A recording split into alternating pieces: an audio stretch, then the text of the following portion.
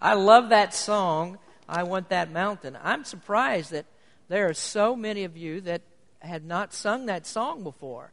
When I first came to Berean, that's been a long time ago now, 11 years, I guess, something like that. That was a staple. We sang that a lot. So I guess it's been a lot of years since we've actually sung that song. But it's a good one, and tonight we're going to talk about the man who inspired that song. He was a great man of God, and yet he labored in virtual obscurity. If you think back to the time that we started the book of Joshua, I told you that Joshua was a man who had the dubious distinction of following probably the greatest leader that we find in the Old Testament. Joshua was the one who had to follow up Moses, and he had some very big shoes to fill. It's not likely that we would ever even have heard of Joshua if it not for this book that was written about him. We probably wouldn't even think about him at all. Well, Caleb is the man we're going to talk about tonight. He didn't have a book named after him, and yet when you go back in Scripture, you find out that he is one of the most faithful people in Israel. He's one of only two men, Joshua and Caleb, the only two men who left Egypt and made it all the way into the Promised Land. And both Joshua and Caleb made it because they were fearless, they trusted the Lord unreservedly, and finally they did make it to the Promised Land. Now, Moses, the great prophet, didn't make it all the way there, but Joshua and Caleb did. So Caleb was a great man, but he was greatly overshadowed by Joshua. So tonight we're going to take a few minutes and we're going to give Caleb his due, because I believe that Caleb is a great example for us. From the time that he was a young man to the time that he was very, very old, he served the Lord faithfully throughout his entire life. And he did that without having all the accolades that were given to others. So let's read about Caleb's inheritance. He asked for a mountain, and God gave him a mountain. Joshua gave him the mountain of Hebron. If you'd stand with me, please. We're looking in Joshua chapter 14. I want to begin reading here with verse number 6. Joshua 14, verse number 6. Then the children of Judah came unto Joshua in Gilgal, and Caleb the son of Jephunneh the Kenizzite said unto him, Thou knowest the thing that the Lord said unto Moses, the man of God, concerning me and thee in Kadesh Barnea. 40 years old was I when Moses, the servant of the Lord, sent me from Kadesh Barnea to espy out the land. And I brought him word again, as it was in mine heart. Nevertheless, my brethren that went up with me made the heart of the people melt. But I wholly followed the Lord my God. And of course, he's talking there about the time when those 12 spies were sent over into Canaan, and Joshua and Caleb were the only ones who came back with a report that said they could take the land. And so he says, I fully followed the Lord my God. Verse 9, And Moses sware on that day, saying, Surely the land whereon thy feet have trodden shall be thine inheritance, and thy children's forever, because thou hast wholly followed the Lord my God. And now behold, the Lord hath kept me alive, as he said, these 45 years, even since the Lord spake this word unto Moses, while the children of Israel wandered in the wilderness. And now, lo, I am this day 85 years old. And yet I am as strong this day as I was in the day that Moses sent me. As my strength was then, even so is my strength now for war, both to go out and to come in. Now therefore, give me this mountain whereof the Lord spake in that day. For thou heardest in that day how the Anakims were there, and that the cities were great and fenced. If so be the Lord will be with me, then I shall be able to drive them out, as the Lord said. And Joshua blessed him, and gave unto Caleb the son of Jephunneh Hebron for an inheritance. Hebron therefore became the inheritance of Caleb the son of Jephunneh the Kenizzite unto this day, because that he wholly followed the Lord God of Israel. Now if you go over to chapter 15, let's look at verse number 13.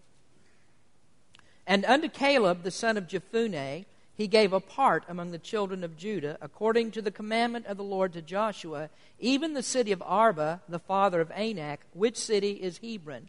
And Caleb drove thence the 3 sons of Anak, Sheshai, and Ahiman, and Talmai, the children of Anak. Heavenly Father, we thank you for this wonderful story that we read from your word and the great promise that you made to Caleb. Lord, we know that that promise was made because he was so faithful to serve you.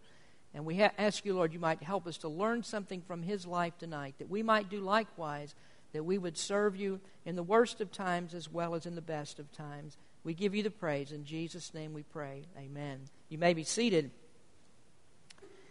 In the past couple of months, or excuse me, not months, but past lessons that we were talking about, the past couple of Sundays, I should say, we've been talking about the inheritance of the saints.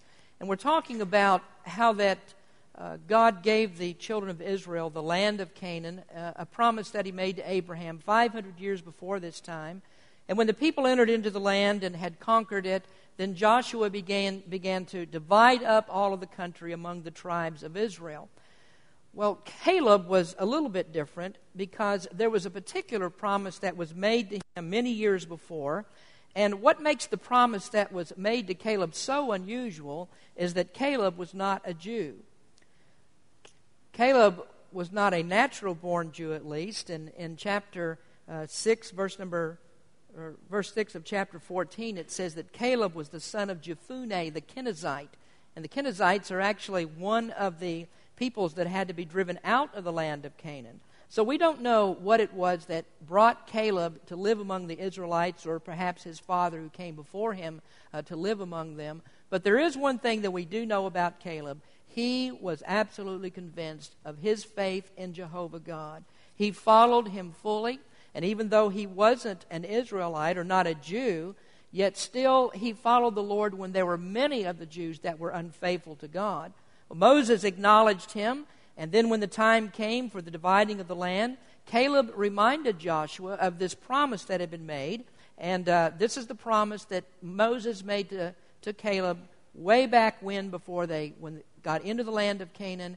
This was right after the promise, or right after that report was made of when they came and spied out the land. Now, if you turn back to Deuteronomy chapter 1, we'll read about this. We find the promise, and it's a follow-up to what God said he would do for both Joshua and Caleb. And here in this passage, Moses is giving the farewell speech to Israel. This is just before the people go in to possess the land of Canaan, and he mentions this promise that was made to Caleb. In verse number 34 of Deuteronomy chapter 1, "And the Lord heard the voice of your words, and was wroth, and sware, saying, Surely there shall not one of these men of this evil generation see that good land which I swear to give unto your fathers, save Caleb, the son of Jephunneh. He shall see it, and to him will I give the land that he had trodden upon, and to his children, because he hath wholly followed the Lord." And so there's the promise that was made, and when Israel had subdued the land some 40 years later, there was a guarantee that Caleb would receive the portion of the land that God has promised. Now, let's look at Caleb tonight, and we're going to see what God did because of his great faithfulness. First, we see that Caleb was faithfully surrendered to the Lord. And his faithful surrender is evidenced by the fact, again, that he was one of those 12 spies that Moses sent over into the land of Canaan. Well, we've, of course, rehearsed that story on many different occasions. And we know that, again, that Joshua and Caleb are the only ones who came back and said, we can take this land. There were giants there. There are fortified cities. There are people there that are well capable of defending their land. And yet Caleb said, we can take this land. Caleb's name is an interesting name because it actually means all heart. And it's a name that refers to the character of a dog. You may not want to be compared to a dog, but here Caleb's name is referred to compared to the faithfulness of a dog. It's like a dog that's well trained to follow every command of his master. It's a dog that gives his master all of his affections, and he's always waiting there to hear what the master has to say. You know, I've told you about my dog before. My dog had a birthday this past week. He's 14 years old. He can't see very well. He can't hear very well, but he still loves his master. Now, my dog, when I come home, he's always glad to see me. And there's one thing, well, there's lots of things I hate about my dog, actually. But one of the things about my dog is he loves to stay underneath my feet. I mean, you never can, half the time you can't even walk through the house because he's right there at your feet all the time, and you almost fall over him. Well, he does that because he's a faithful dog. He loves the master. And I can understand why. He loves this master, of course. but he's a dog that loves his master. Well, this is what this is talking about when we speak about Caleb. Here he is, he's an old man, but all those years he stayed faithful. Now he's 85 years old, and he's still a man who loves to hear the master's voice. He's still a man that loves to serve God. He still followed God with all of his heart. And so he wasn't a half-hearted Christian, because it's always true that a half-hearted Christian is a faint-hearted Christian. And Caleb was not that kind of man. Well, how do we know that Caleb was so faithful? There's actually 3 ways that we can discover his faithfulness in this particular scripture. Number 1, or letter A on your listening sheet, it was affirmed by personal testimony. His personal testimony, and that's found at the end of verse number 8. He says, I wholly followed the Lord my God. And I love the way that Caleb put that. He calls him the Lord my God. Now, he certainly wasn't a Jew. He had no right to claim the promises of God. He was born outside of the covenant, but he had received Jehovah God as his God. And so he puts the personal touch on his words here, and he says, he is my God. You may remember when we were studying in the Gospel of John, we find the greatest expression of faith in all the Gospels found in John chapter 20. That's the story about the man that we disparagingly call Doubting Thomas. You remember, Thomas wasn't there when Jesus appeared to the disciples after the resurrection.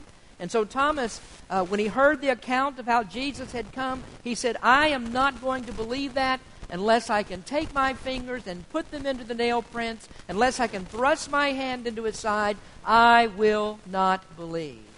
Well, later, Jesus appeared again. This time, Thomas was there with the other disciples, and the Lord invited him to come and receive all the proof that he needed. He said, Thomas, put your fingers in my nail prints. Put your hand into my side. And that's when Thomas looked at him in that great expression of faith. He said, my Lord and my God.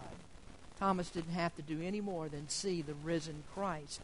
Well, that was a great confession of faith, and it was quite different saying my Lord and my God than just simply saying that Jesus is the Lord.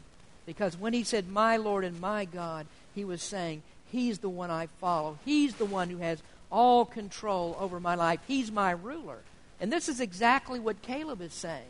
Now, this isn't an arrogant statement when he says, I wholly follow the Lord my God. But rather, this is a statement that he could make out of a clear conscience, because he knew this is what he had done. Now, the Apostle Paul said a similar thing at the end of his life. He said, I have fought the good fight. I have kept the faith. And so there's nothing wrong at all with verbalizing the sentiment. This is a statement of fact. It was a statement of faithfully surrendered obedience to the Lord. Well, that's his testimony. But how do we know that what Caleb said is true testimony? Well, the Scriptures give us more here, because there's more than just personal testimony. It was also attested by pastoral testimony. Moses was the shepherd of God's people. And by the way, that's what the word pastor means. It means shepherd. And so Moses was Caleb's pastor. Well, what did Moses have to say about Caleb? Well, we look at verse number 9. And Moses sware on that day, saying, surely the land whereon thy feet have trodden shall be thine inheritance, and thy children's forever, because thou hast wholly followed the Lord my God. Now, Moses was a man that, to hear his testimony, that really counted. To have Moses say this about you, this would have been an awesome thing. Why? Well, because Moses was probably the best trained person academically and militarily and spiritually of his time, and maybe even of all time. That's the kind of man that Moses was. He was specially chosen by God to carry out a task that was very important in history. Have Moses say about you, you have wholly followed the Lord, that meant something. For his pastor to say something about him. Now, I don't have nearly anything like the wisdom and the character of Moses, but I would want to ask all of you here tonight, I mean, are you the kind of person that the pastor can look at your life and he could say, here is a person who faithfully follows the Lord his God? Would I be able to look at your life and could I say, this person is one who's faithfully surrendered to the Lord? Now, maybe you think, well, you don't necessarily need my approbation, But I can tell you this, that generally speaking, it is good for all church members, no matter what pastor that you serve under, is to be the kind of person that a pastor can depend on. Be the kind of person that he knows that when he calls on you, you'll get the job done. And not for my sake, not for the pastor's sake, but for the sake of the Lord. I mean, what you do for the pastor in his capacity as the shepherd of the church is exactly the same thing as doing that for the Lord. Paul tells us that the pastor is one who watches for your soul, and he says that you ought not to make the ministry grievous for him. You ought to make his ministry joyous. And I have to say that my ministry is made joyous when I see God's people that are faithful, when I see people that I can depend on, when I see the people of Berean Baptist Church listening to the Word of God and they learn to apply it to their lives. That's what makes a pastor's ministry joyous. And then, of course, I am thankful for faithfully surrendered church members. Brother Dalton here, standing by my side all of these years. I mean, that's a great help, and that makes the ministry a wonderful thing to have people like him standing with you. Brother Larry Jefferson's not here tonight, but to have a good friend like that in the church, that's important for a pastor, to have somebody stand with you. Brother Dave Sharon right here, I mean, when he perceives that something might be wrong, he would come and check on me and see about that. You need those kinds of people. And then I think about the young men in our church. I mean, we have men like Jose right here and Jeff back there and some of you others and some of the older ones, Gary, and there's Randy and Brother Jim back there and Brother Tom. It is wonderful to have people that you can depend on who will get the job done for you. I think about the ladies of our church as well, and I'm so thankful for them. I'm thankful for Mrs. Silva. Now, Mrs. Silva, you know what she does, she checks on my cholesterol, and she fusses at me if I have 2 hamburgers at Snack Shack. But you know, a pastor needs somebody to watch over him like that. And Mrs. Silva and Joan's not in the congregation tonight, but somebody who just comes up here and puts water on the platform, making sure you have that. That's a wonderful blessing. So it's really great to have people in the church that you can depend on. And I could go on and on. I could talk about many other members of the church. But we need faithfully surrendered people. Moses needed it. You know the history of the children of Israel as they went through the wilderness, that there were many times that they just gave Moses a hard time. It was difficult for him to lead those people. They were complaining all the time. They didn't like his leadership. They were disappointed in Moses on numerous occasions. And sometimes in reading all of these accounts, you wonder, why didn't Moses just throw up his hands and quit? Why did he just say, it's not worth the trouble for these people? And I think the reason that he didn't was because there were some Joshuas. There were Calebs among the people as well. And that's what kept Moses going. He led the people because there were some good folks that he needed to lead. And I feel the same way. There are people that discourage me sometimes and things don't go the way that you want. But you always have those faithful people that are standing right behind you. And that makes a pastor's job just a joy to do. So I would ask you, are you a Joshua or are you a Caleb? And what's the pastor's testimony concerning you? Well, those things are important. But best of all, I think, is this next one. He was faithfully surrendered, and there's the affirmation of personal testimony, there's the attestation of pastoral testimony, but also it was acclaimed by providential testimony. And I mean that God himself is one who said that Caleb is faithfully surrendered. In Numbers chapter 14, verse 24, God said, "But my servant Caleb, because he had another spirit with him, and hath followed me fully, him will I bring into the land whereunto he went, and his seed shall possess it." I don't know how you feel about it, but to have a personal testimony, that's good. To have the pastor's testimony concerning you, that may be a wonderful thing for you. But to have God's testimony, there's nothing better than that. Can God say about you, can he speak your name? And can he say about you as a servant, he follows me fully? You know, one of these days I hope to go to heaven, and I hope when I get up there that I'll be able to hear those words, "Well done, thou good and faithful servant." And when I say that I hope to go to heaven, I mean that like the Bible means it. I mean this is a sure hope. It is steadfast. It's anchored in that rock that cannot move. And I want to hear him call my name. I know when he opens that book of the Lamb of God, slain from the foundation of the world, and he begins to read the elect names of the people of God, I believe that my name is going to be there.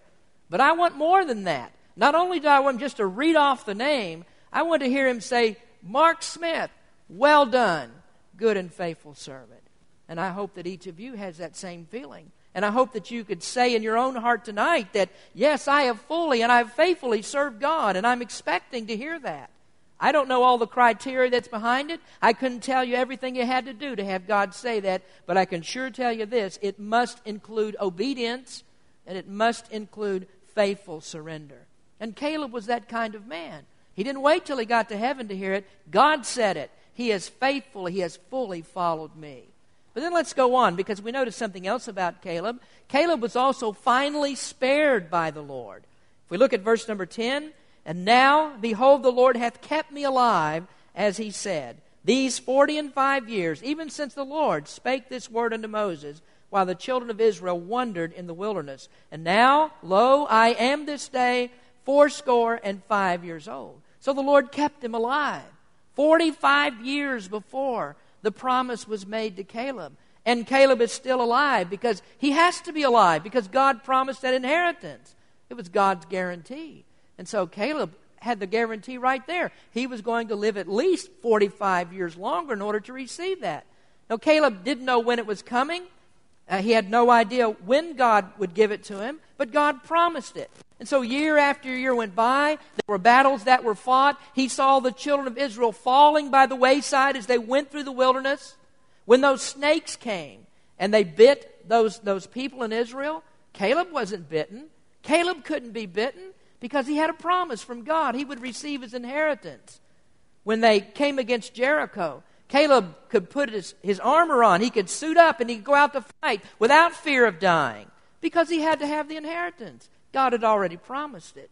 You remember how that Israel went up against Ai. There were 36 Israelites that were killed. Caleb couldn't be among that number, and that's because he hadn't yet received his inheritance. So he had a guarantee from God. But it's not only physical longevity that he had. Caleb was spiritually a just and moral person. And he was living that kind of life. So what else did God give him? Well, he was saved from discouragement. Saved from discouragement. Now, one of the greatest things about salvation is that it's not something that you get when you die. It's not something that's way off in the future.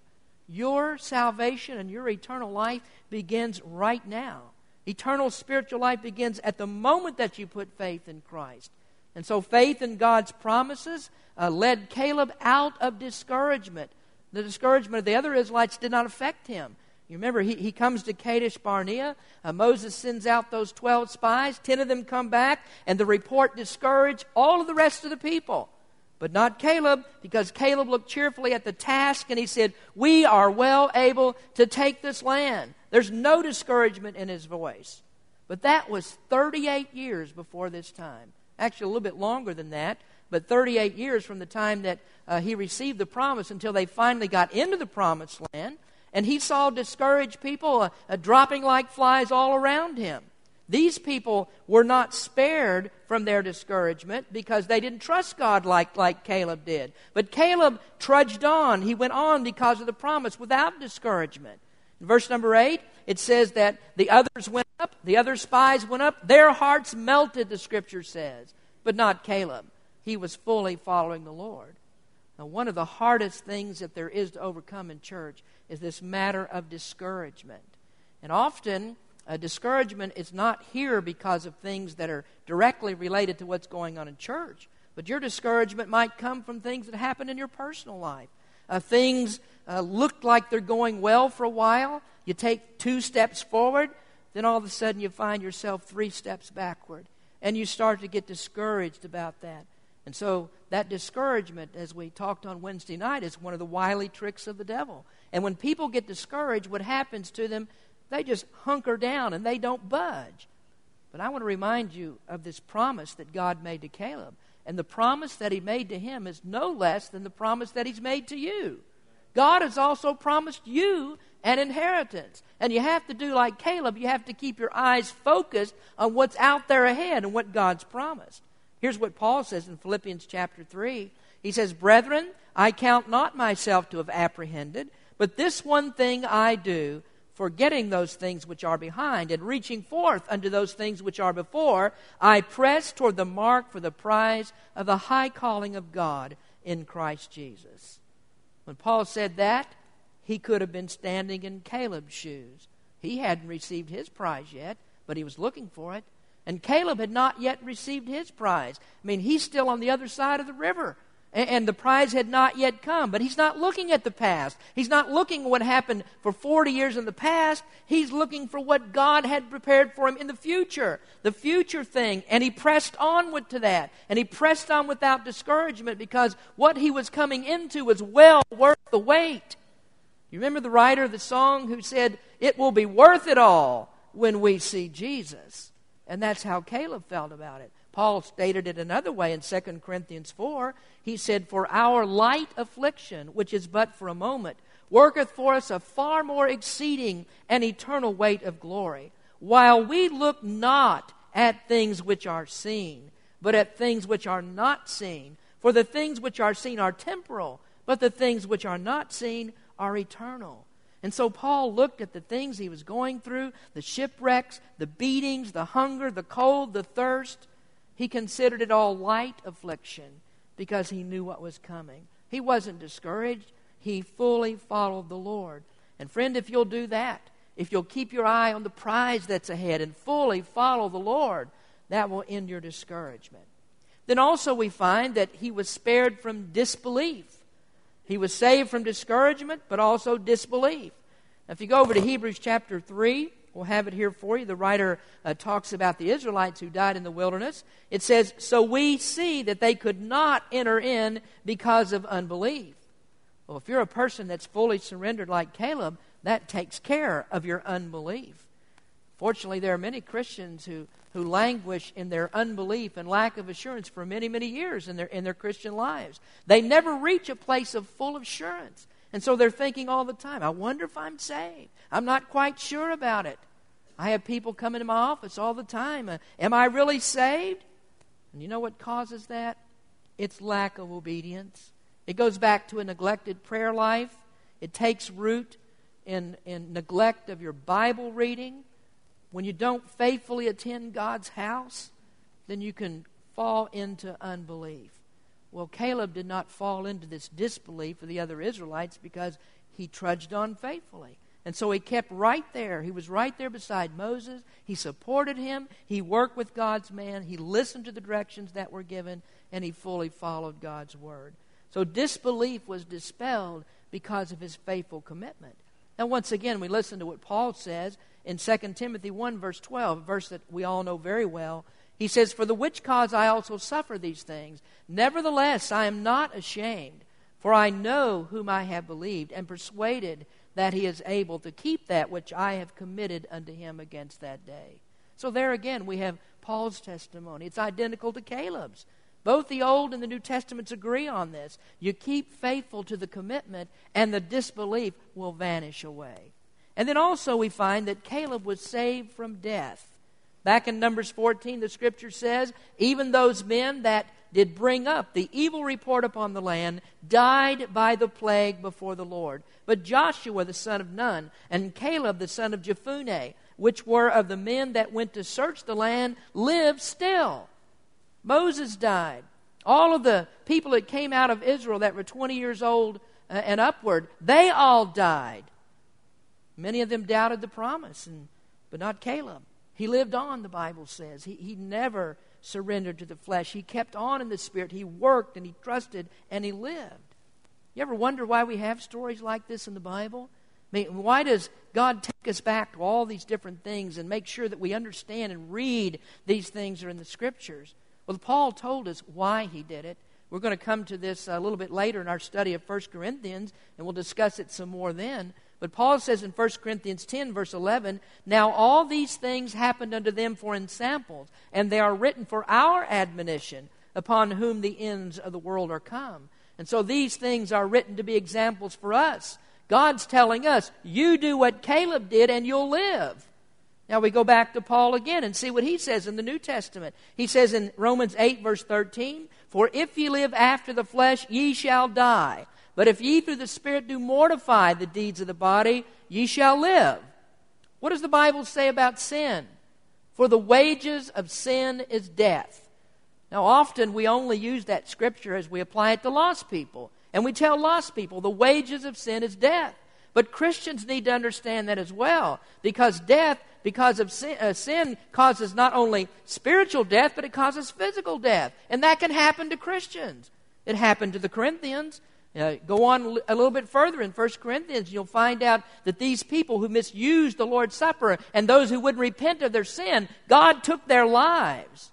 God uses this as a warning to us. Peter said, "For the time is come that judgment must begin at the house of God. And if it first begin at us, what shall be the end of them that obey not the gospel of God?" So Peter says that judgment begins with God's people. And so we look at Caleb's life as a warning to us, but we also look at the death of these Israelites as a warning as well.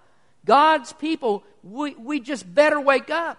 Because what can happen is that God can snuff a life out at any minute if He wants to. And that's why He wants people that are faithfully surrendered and do not deny His word. Now, Christians will flirt with the world, and they forsake the church, they forsake their faithful service. And that's a problem. God's going to judge for that. Spock said, "Live long and prosper." He was a Vulcan. But God also has a plan. Yeah, Carla, show me the sign, whatever that is. God also has a plan for Vulcans. Did you know that?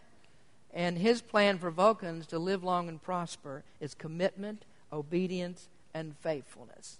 Now let's go on. Let's very quickly sum this message up. Caleb was fully surrendered. He was finally spared. And now thirdly, Caleb was fully satisfied in the Lord. Years before this, Caleb sneaked over in the land of Canaan with these other spies, and he spotted a piece of land that he really liked. And he decided that that's the piece of land that he wanted. This particular piece of land is the mountain of Hebron. Did you know Hebron is a very special place in the Scriptures? When Sarah died, Abraham bought a field. He bought a parcel of ground, which was the cave of Machpelah, and that field was located at Hebron. Abraham was also buried at Hebron. In fact, Hebron is the only place that Abraham actually owned in the Promised Land. Isaac was buried there, Rebekah, Jacob, Leah, all of them were buried at Hebron. And so this was a very special place, and really, it's the only place in Israel, or the closest place that you could say that was a holy piece of ground to them. Their greatest ancestors are buried at Hebron. And that's an unusually significant thing with Caleb, because remember, with all that history there, all this Jewish history that's in Hebron, yet Caleb asked for this and was given to it when he's not even a Jew. And that is significant, I think, because it shows us just how fully he embraced the Lord. But not only that, how fully that the Lord embraced him. And what that tells me, it doesn't matter who you are. It doesn't matter where you come from. When you put your faith in Jesus Christ, when you trust the living God, He'll give you all of the desires of your heart. So Christ brings satisfaction to weary souls. 3 quick statements and we'll be through. First of all, He experienced the joy of spiritual prosperity. You know what spiritual prosperity is? You can ask that question to Joel Osteen, and ask that to Creflo Dollar and to Joyce Meyer, and they'll tell you that spiritual prosperity is when you have your pockets lined with gold. That's not spiritual prosperity. They don't know anything about spiritual prosperity. Spiritual prosperity is when another person can look at you and they can say about you, "I think that I need to pattern my life after that person. That person follows the Lord. I want to be like them." And when you get to the place that there are people who can look at your life and say, "That's the kind of Christian that I want to be. I'd like to follow that person," then you know you've reached spiritual prosperity. That's where Paul was. Remember, we've talked about it so many times. It'll keep coming up as we go through 1 Corinthians. Paul says, "Be ye followers of me.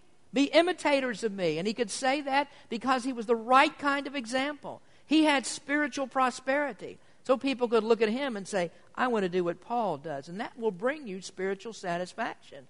Then secondly, he experienced spiritual possessions. He received Hebron. Verse 14 says, Hebron therefore became the inheritance of Caleb, son of Jephunneh. Now notice also it says, because he wholly followed the Lord God of Israel. Remember that Joshua is the same name as Jesus in the New Testament. Joshua was the one who passed out the inheritance for the people of Israel. And Jesus is the one who passes out the inheritance to all that are united by faith in him. Now I promise you folks, when you get to heaven, you will be fully satisfied. Lots of Christian people seems like they're fully satisfied with what they have in the world. Well, if you're satisfied with what the world has, you have no idea what's in store for you when you get to heaven. You will be fully satisfied. Now, the third thing we find about Caleb, he experienced spiritual peace. You know, Canaan was a tough land to subdue. It was a hard-fought battles that won that for the children of Israel. And when Caleb was given Hebron, it didn't mean that Hebron was completely clear of all troubles. It wasn't.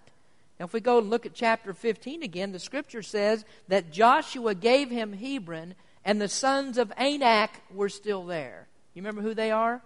They're the Anakim. These are the giants. I mean, these are the very people way back in the beginning. They were so afraid to go in and try to take the land because they said there are giants in the land. He said, we're like grasshoppers in their sight. And the people of God were afraid of them. These are the people that are the ancestors of Goliath. And those giants are still there. So Joshua hands Caleb the land of Hebron, and he says, it's yours, Caleb. Go get it. Rid the place of giants if you really want it. Caleb, I don't know, he might have been thinking, well, thanks a lot, Joshua, for that. Give me a land that's full of giants. But Caleb wasn't worried about it. You know what he did? He just went and got rid of the giants. He just conquered them all. He took his mountain. Here's what we learn from this.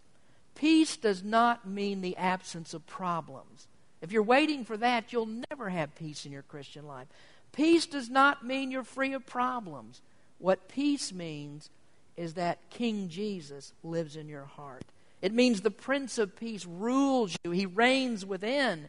And so there's no fear. There's nothing but peace when you know Christ. And this is Caleb's life. That's the way he lived. He labored in obscurity. There's not much recognition for him. Can you imagine just one of two men that made it all the way to the promised land?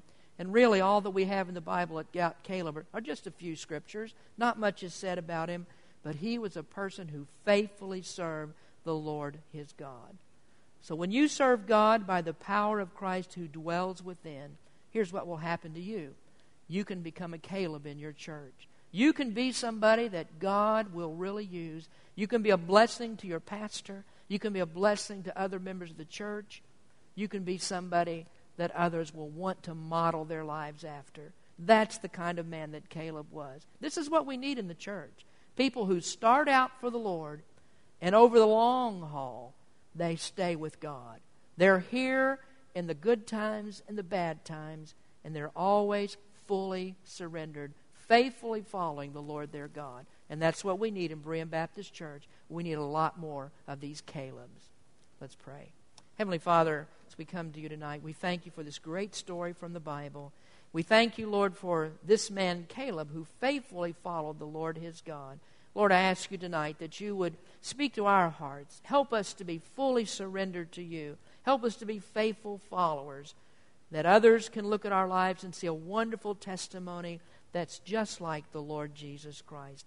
May it be that every Christian here tonight could tell people, be a follower of me, follow my testimony, and they could honestly say, if they follow them, that they would be following the Lord as well. So, Lord, we ask you to speak to our people tonight. Just draw us to you.